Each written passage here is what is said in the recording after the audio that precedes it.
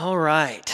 We are boldly proclaiming this is the day the Lord has made. As Easter people, we are concluding our sermon series called Greater today. So this is week number 4. We've talked about greater life, greater influence, greater sacrifice. Today, we're talking about greater faith. And greater faith is possible because the tomb is empty. We have hope and we have meaning and significance, and we can look forward because the tomb is empty. And because the tomb is empty is why we're even focusing on this one word, greater. We remember Jesus said to us in John chapter 14, verse 12, that very truly I tell you, whoever believes in me will do the works I have been doing, and they will do even greater things than these, because I am going to the Father. So without the empty tomb, we would not be here. We would not have this series. And in thinking about greater faith, I can't help but think of someone in my life who represents that. And I invite you to think of those people in your life. When we think about greater faith, I think of Papaw. I think of my brother. Like, my brother just is generous. He just gives. It doesn't make sense. Sometimes I question, I'm like, Sean, like you didn't even, he's so generous with his life, with his time, with his resources. He's so generous. Papaw, like, woke up every single day. He's from rural southwest Arkansas. They had nickels to their name. His dad died when he was 10 years old, and Mamaw Mamie got all the kids into the wagon and drug them to church every single day. And my life growing up, when we got to stay at Mamaw and Papaw's house, man, every day was his last day, and he had this infectious joy.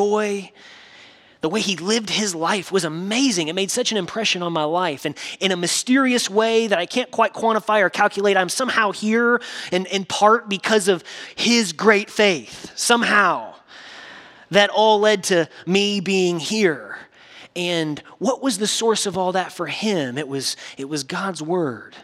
It was this definition that sometimes is hard for us to understand in Hebrews chapter 11, that faith is the conviction or the confidence of things hoped for and the assurance of things that we can't really see.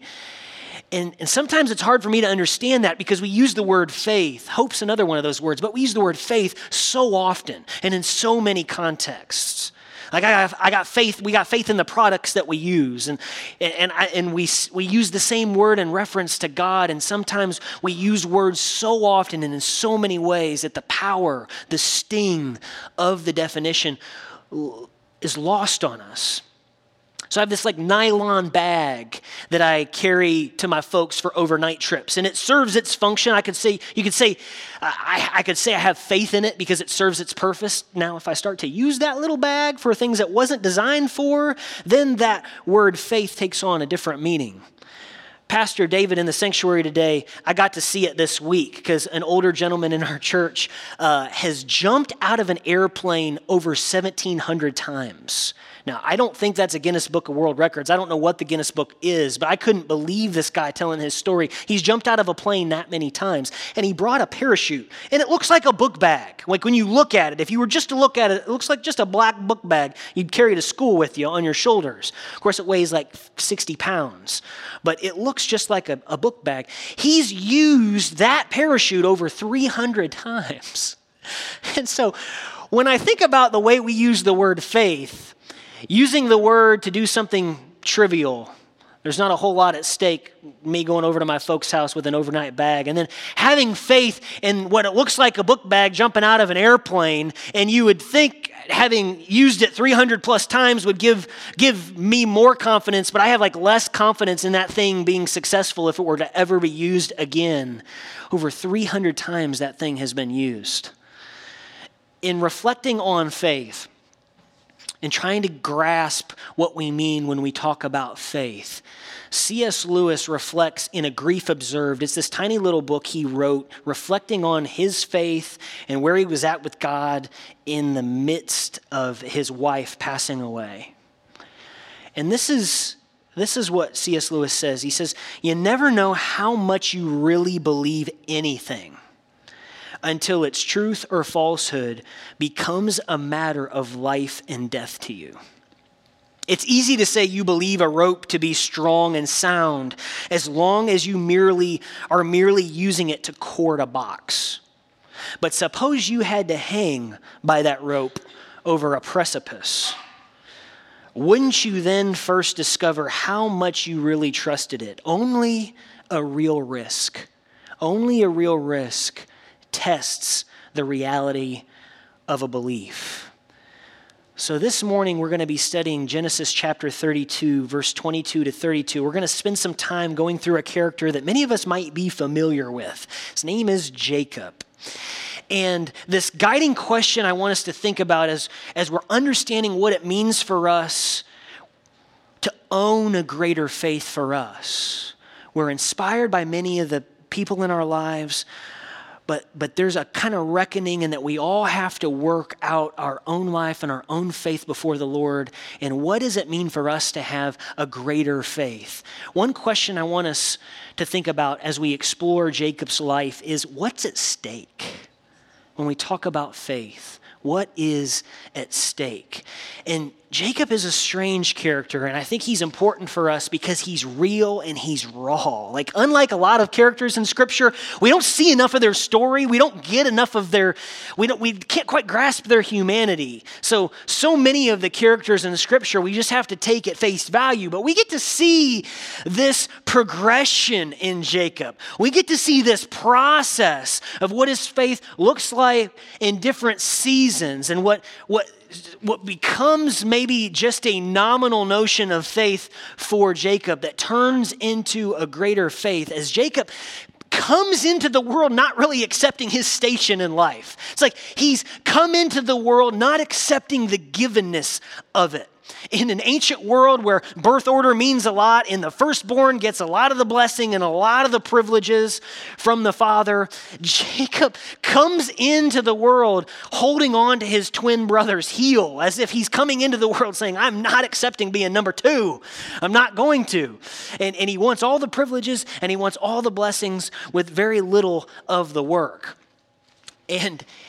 And we see this as their life plays out. And Esau becomes very productive for the family. He goes out and he hunts. And he comes home from a hunt and he's famished and he's blinded by his hunger. And Jacob seizes this opportunity. We're told, we don't know what Jacob does. It doesn't seem like he's helping the family much. He stays at home with mom in the tents, in the tent village where they lived. So I don't know what Jacob is doing, but he seizes this opportunity because he sees that his older brother needs some food. And he convinces Esau to sell him his birthright. And of course, Esau is he doesn't care. It doesn't matter right now. So he says, yes.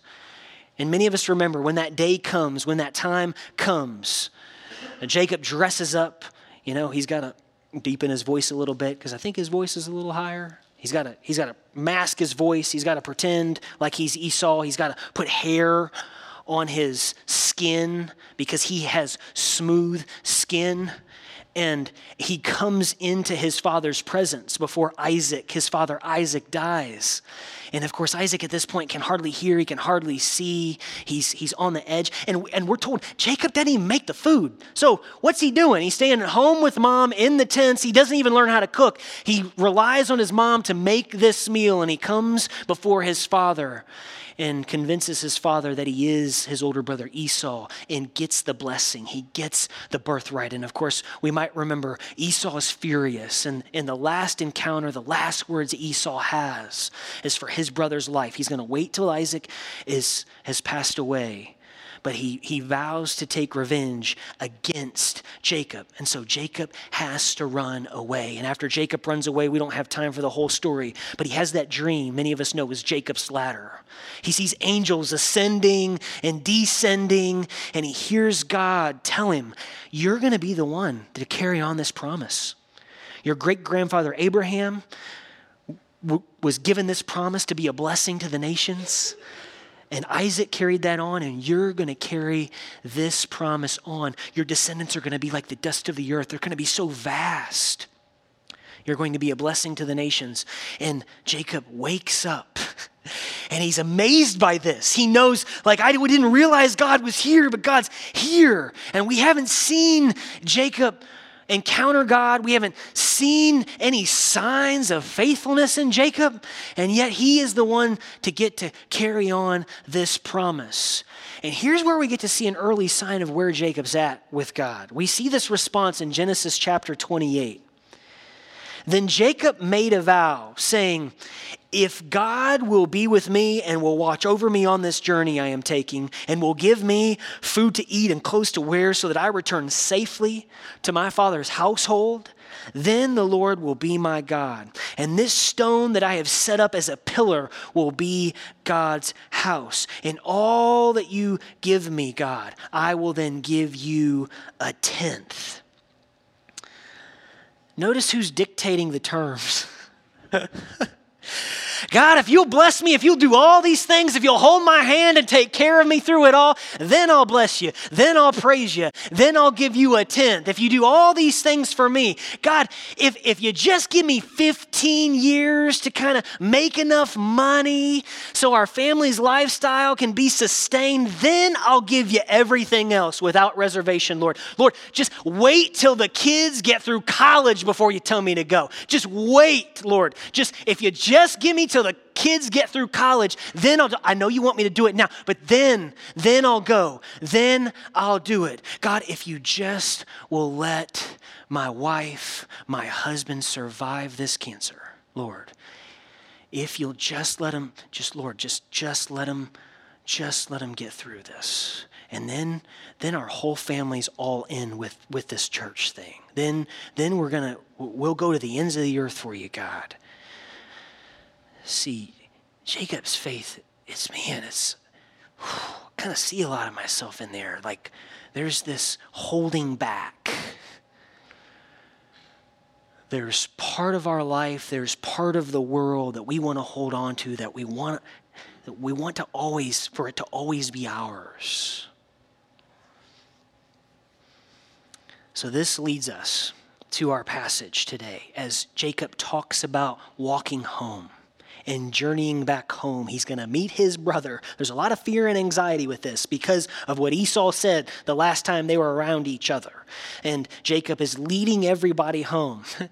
And in anticipation of all this fear and anxiety, I think Jacob kind of hopes that he can get out easy. So he sends all these gifts and these herds ahead, like to overcompensate for what he did. That maybe I'll give Esau, my brother, enough to overcompensate for the way I betrayed him, the way in which I stole his blessing. It's like sometimes how we disrespect some folks. We say some things that we shouldn't have said, but we don't want to confront. We don't want to say, I'm sorry. We don't want to say, I was wrong. And so we surround it with pleasantries, and we're polite, and we hope the person we offended doesn't like conflict as much as we don't like conflict, and they don't like confrontation as much as we don't like confrontation. So we hope everything just smooths itself out without ever addressing the problem, without ever facing it head on. And Scripture says, he's sending all these gifts ahead. He's sending all these gifts. Maybe this will calm Esau down as we pick up now this story in Genesis chapter 2, verse 24 to 32. So Jacob was left alone, and a man wrestled with him till daybreak.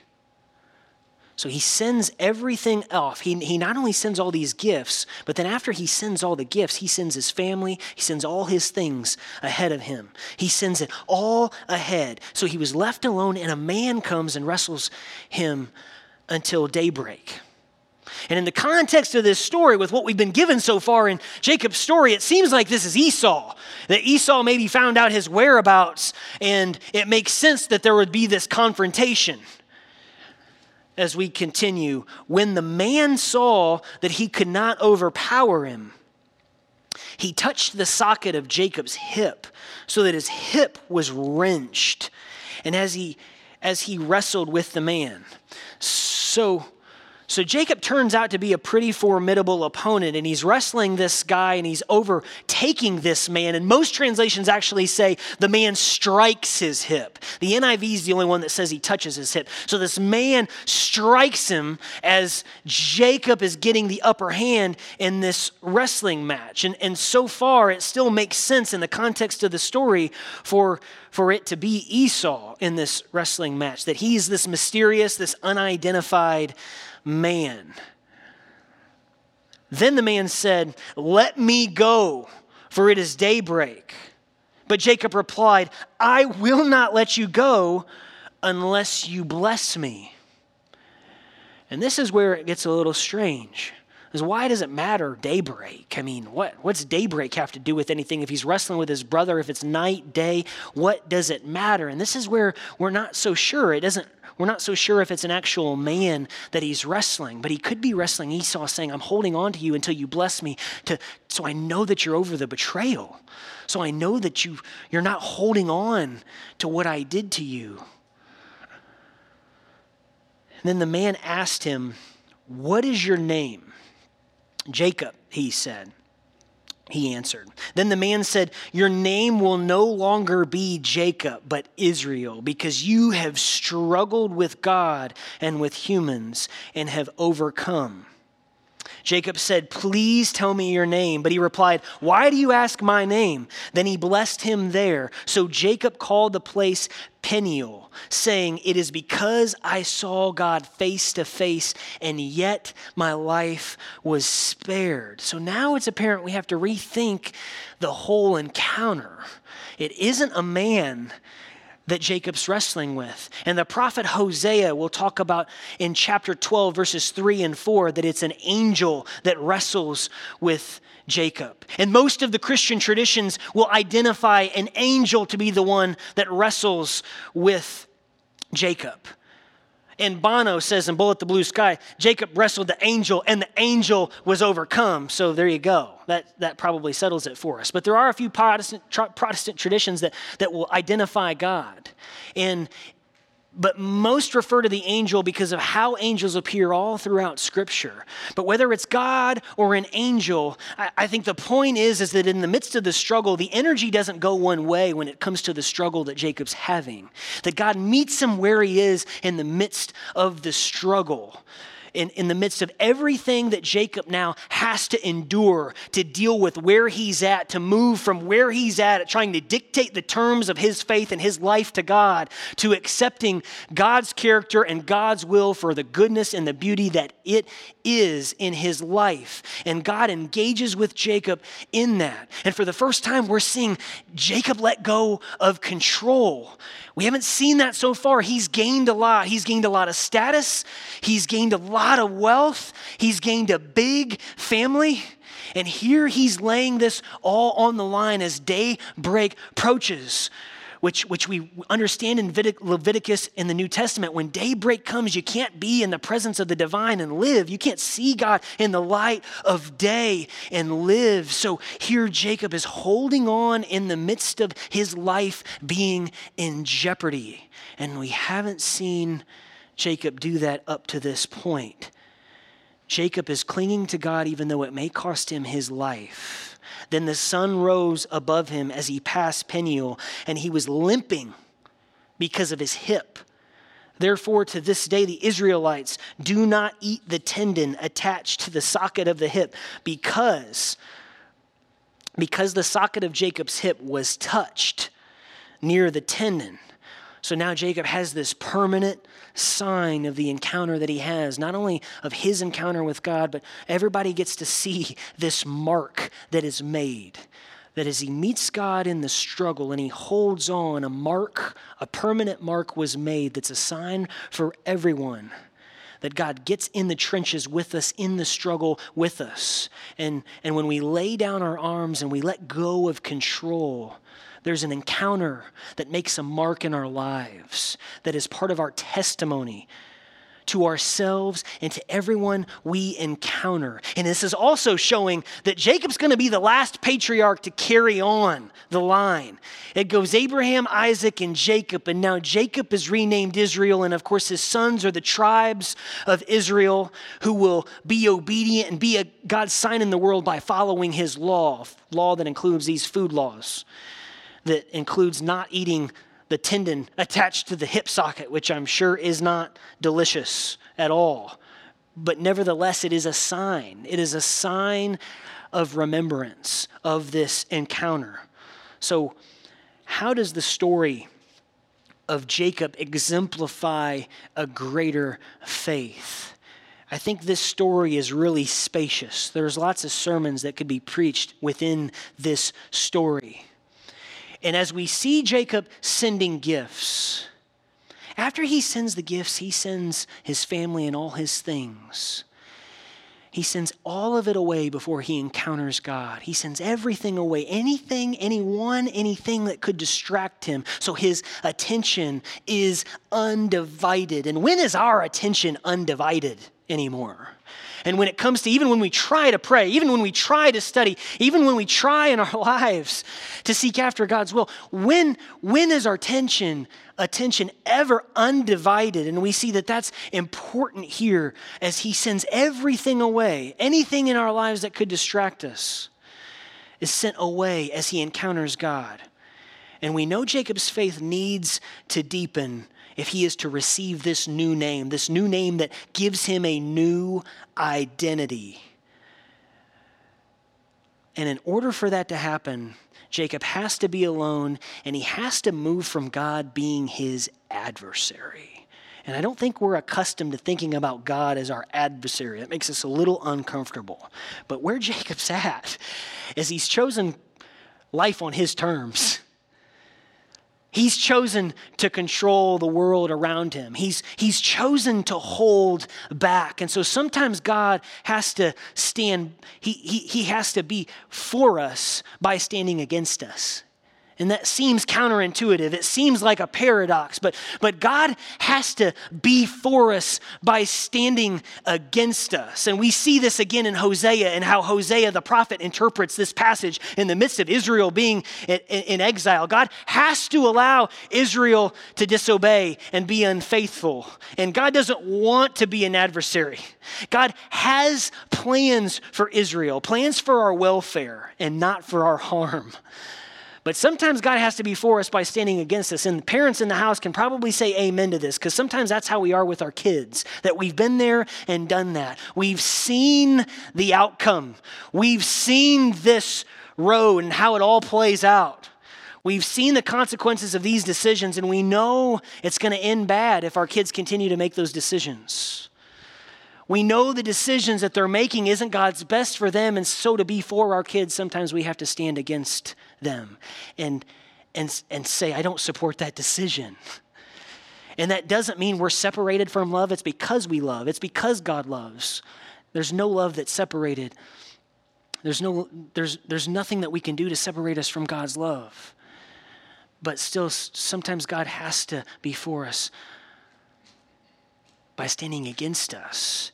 And we're not accustomed to thinking about God in that way, but that's the encounter that Jacob has. That's the movement that he has. He starts in the wrestling match with God as his adversary.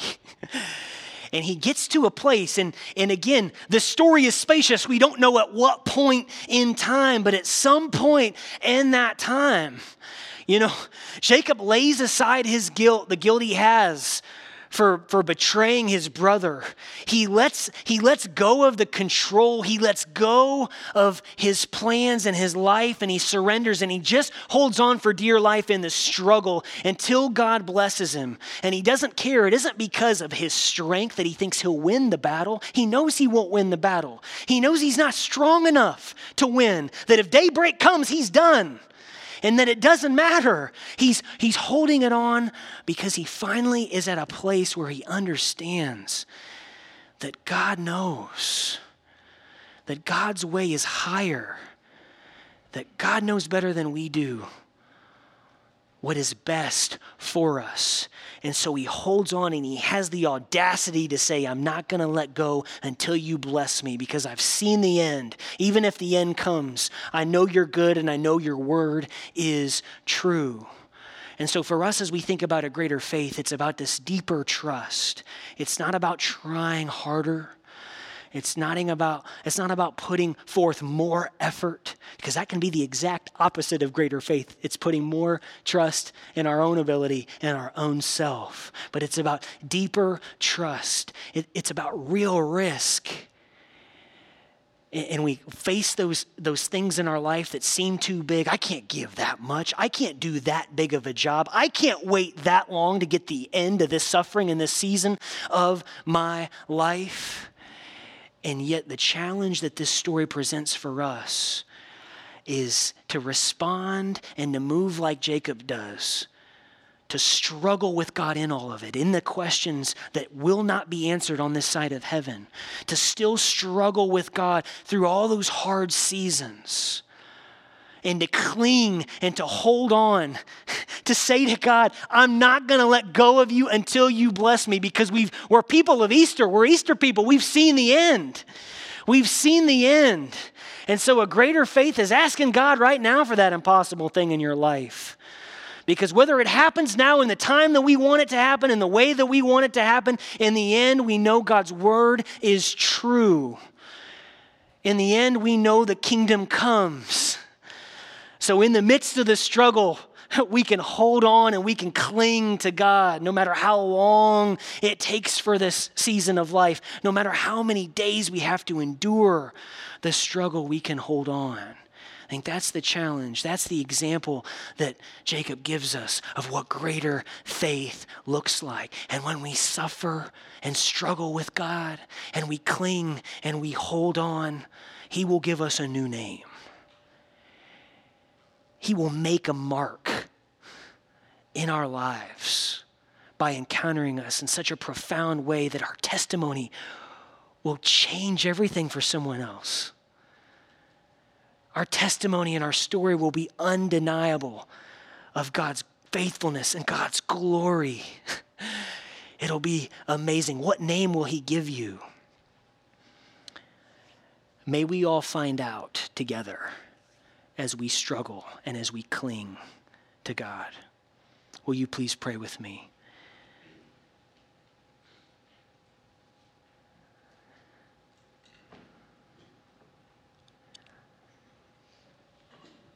God, for the life that you give us, for the men and women who are saints, and for their testimony, for their life, that are examples to us of greater faith, Lord, we thank you.